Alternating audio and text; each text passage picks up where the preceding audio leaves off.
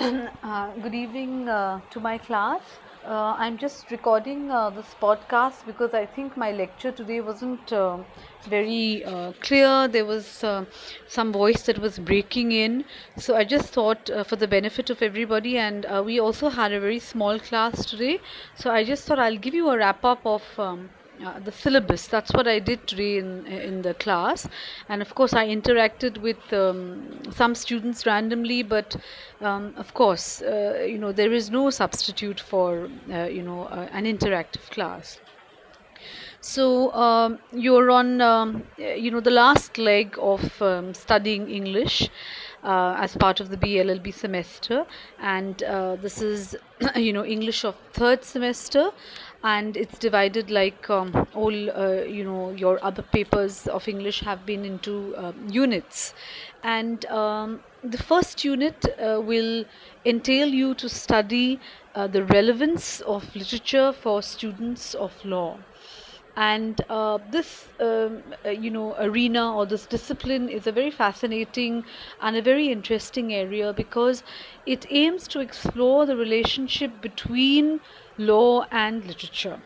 We're not trying to say that one has originated from the other, or it's the source of one another.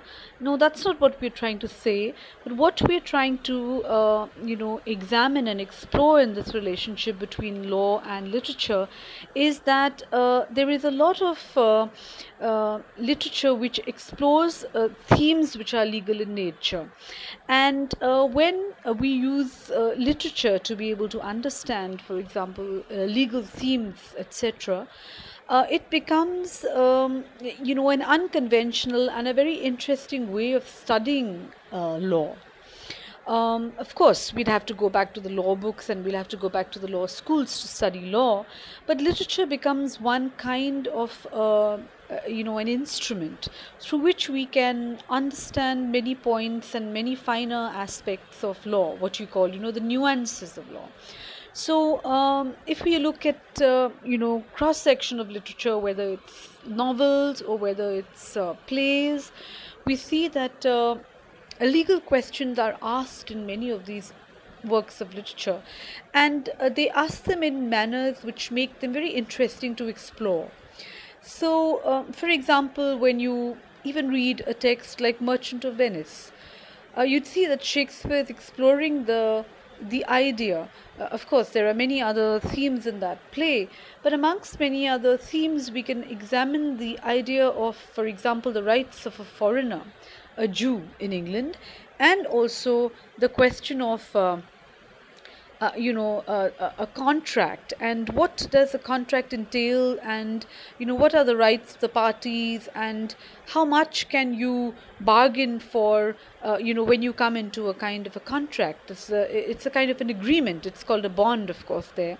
And so going down to those questions, and of course we have the very important, the scene in the courtroom, which is called the trial scene or the courtroom scene.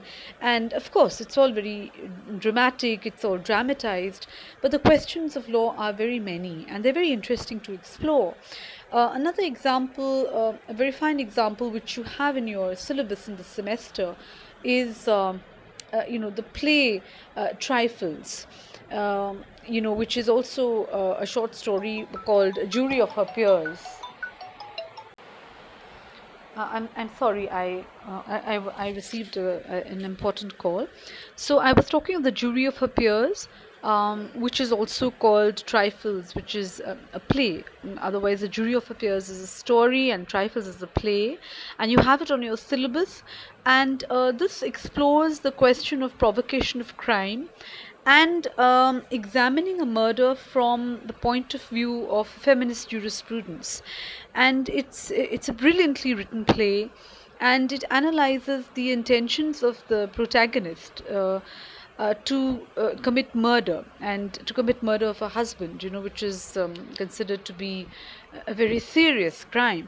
And the the feminist workings, I mean, examining it from the viewpoint of feminist jurisprudence makes that work very, very interesting, interesting work. And I mean, of course, I've just given you these two examples. There are just so many which we'll be exploring when we do, or when we start that. The unit, which is the relevance of law for this for students, sorry, relevance of literature for students of law. Your second unit of your syllabus is translation from MIL to English, and by MIL we mean a major Indian language. In my class today, I think I had this question from one of the students: which are the languages that would be included in MIL? And the languages are Punjabi and Hindi in Punjab University. So when we do translation, we'll look at the art of translation, the problems that you face when you translate, and how translation becomes very interesting, challenging, and tricky at the same time. Because whenever you're given a translation passage, you'll find that every student has a very different way of translating the work. So that makes translation very challenging, and it also makes it very interesting. And most of us are bilingual, strongly bilingual. Some of us may be trilingual.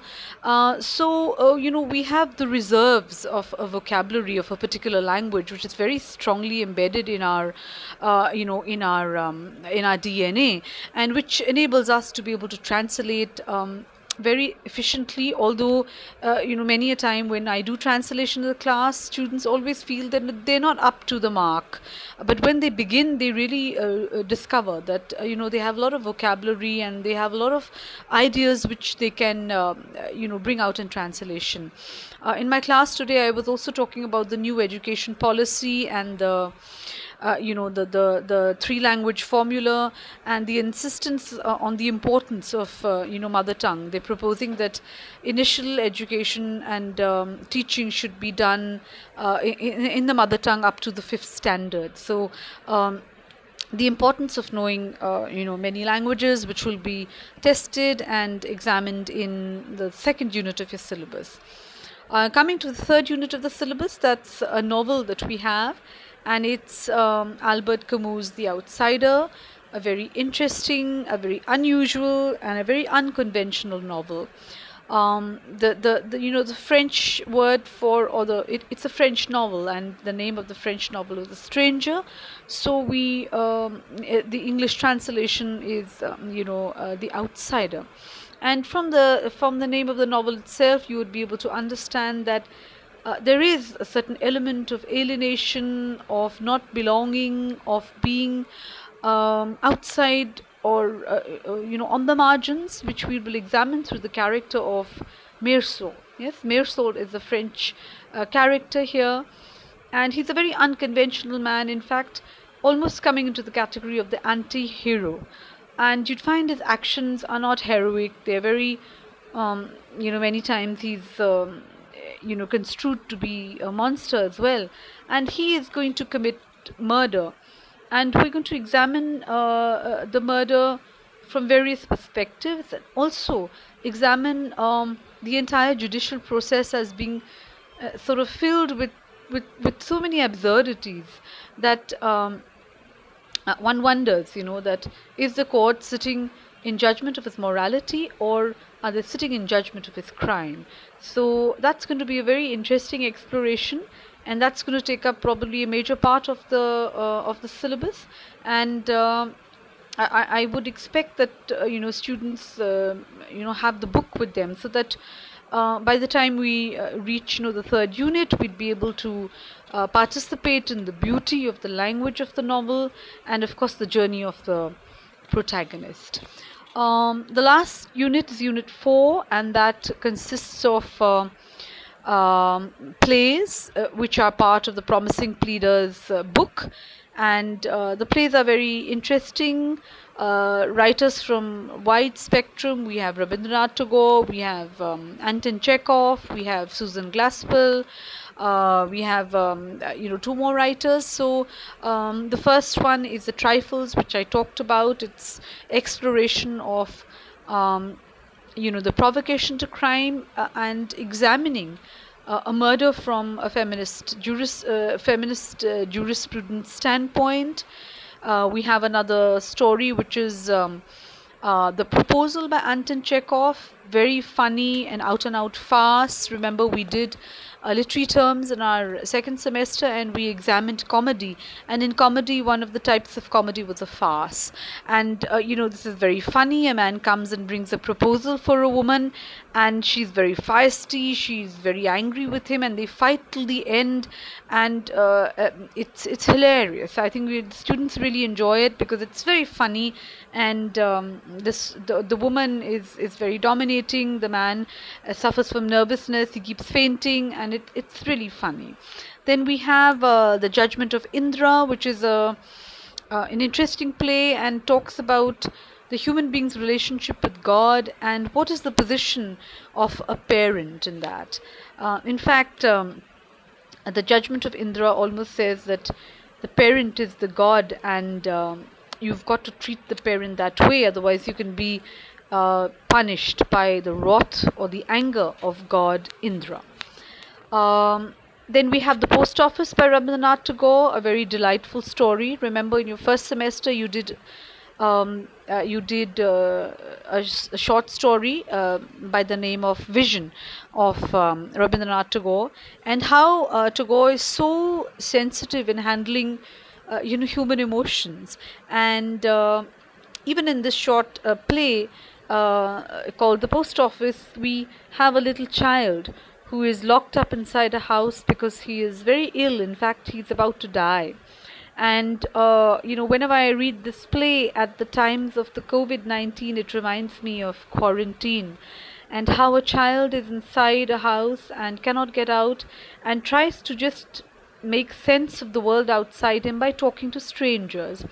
And of course, the dream that he has of a post office to be open just across his window and getting a message from the king. A delightful play with a lot of elements of laughter and happiness, but of course, a seething kind of a painful reality of death. And of course, we have the final a play which is War Widows, a beautiful, scathing attack against war. Remember last week we celebrated the Kargil anniversary, 21 years, I think. And whenever we talked about the anniversary, we talked about the martyrs and how they gave up their lives for the country. Of course, that's very heroic, that's very beautiful in itself, but we do understand that the burden is carried by those who are left behind. And War Widows is such a kind of a work which explores the concept of the war, or of the not the war widow, sorry, the war bride, sorry. And it is, a time when it was considered to be very nationalistic and patriotic for a woman to marry a man who was a soldier, knowing fully well that he was going to die. And the protagonist, the heroine of the play, she refuses this kind of a role, and she says that everybody should end war, because she says, I don't want to be a war bride, I don't want to be a war widow, and I don't want my child to die as an orphan. A very powerful, a very beautiful play which explores the idea of how war is, at the bottom of it, it's so very futile. And see how India itself is preparing, flexing its muscles to counter the flexing muscles of China. And when the Rafales flew into Ambala last week, uh, the signs of war were sort of looming large. So we'll be doing these beautiful plays and a classic novel. The Albert Camus' The Outsiders, considered to be one of the best works written in that particular century. And of course, we have the relevance of law for students of literature, and translation, which also brings up many interesting facets of a deep down vocabulary that you have, and the strength of being bilingual, trilingual, and even knowing many many more languages. Yes, it reminds me of PV Narasimha Rao, our former prime minister, who just knew so many languages, and he was a sort of a polyglot in himself. So I hope this suffices for you to be able to understand what is in your syllabus, and you make a roadmap of it, and we'd be able to tick all the boxes as we go along. And I hope I have better connections tomorrow, and we'll be starting our first part of our unit, which is relevance of literature for the students of law. Thank you to my wonderful class, and bye bye.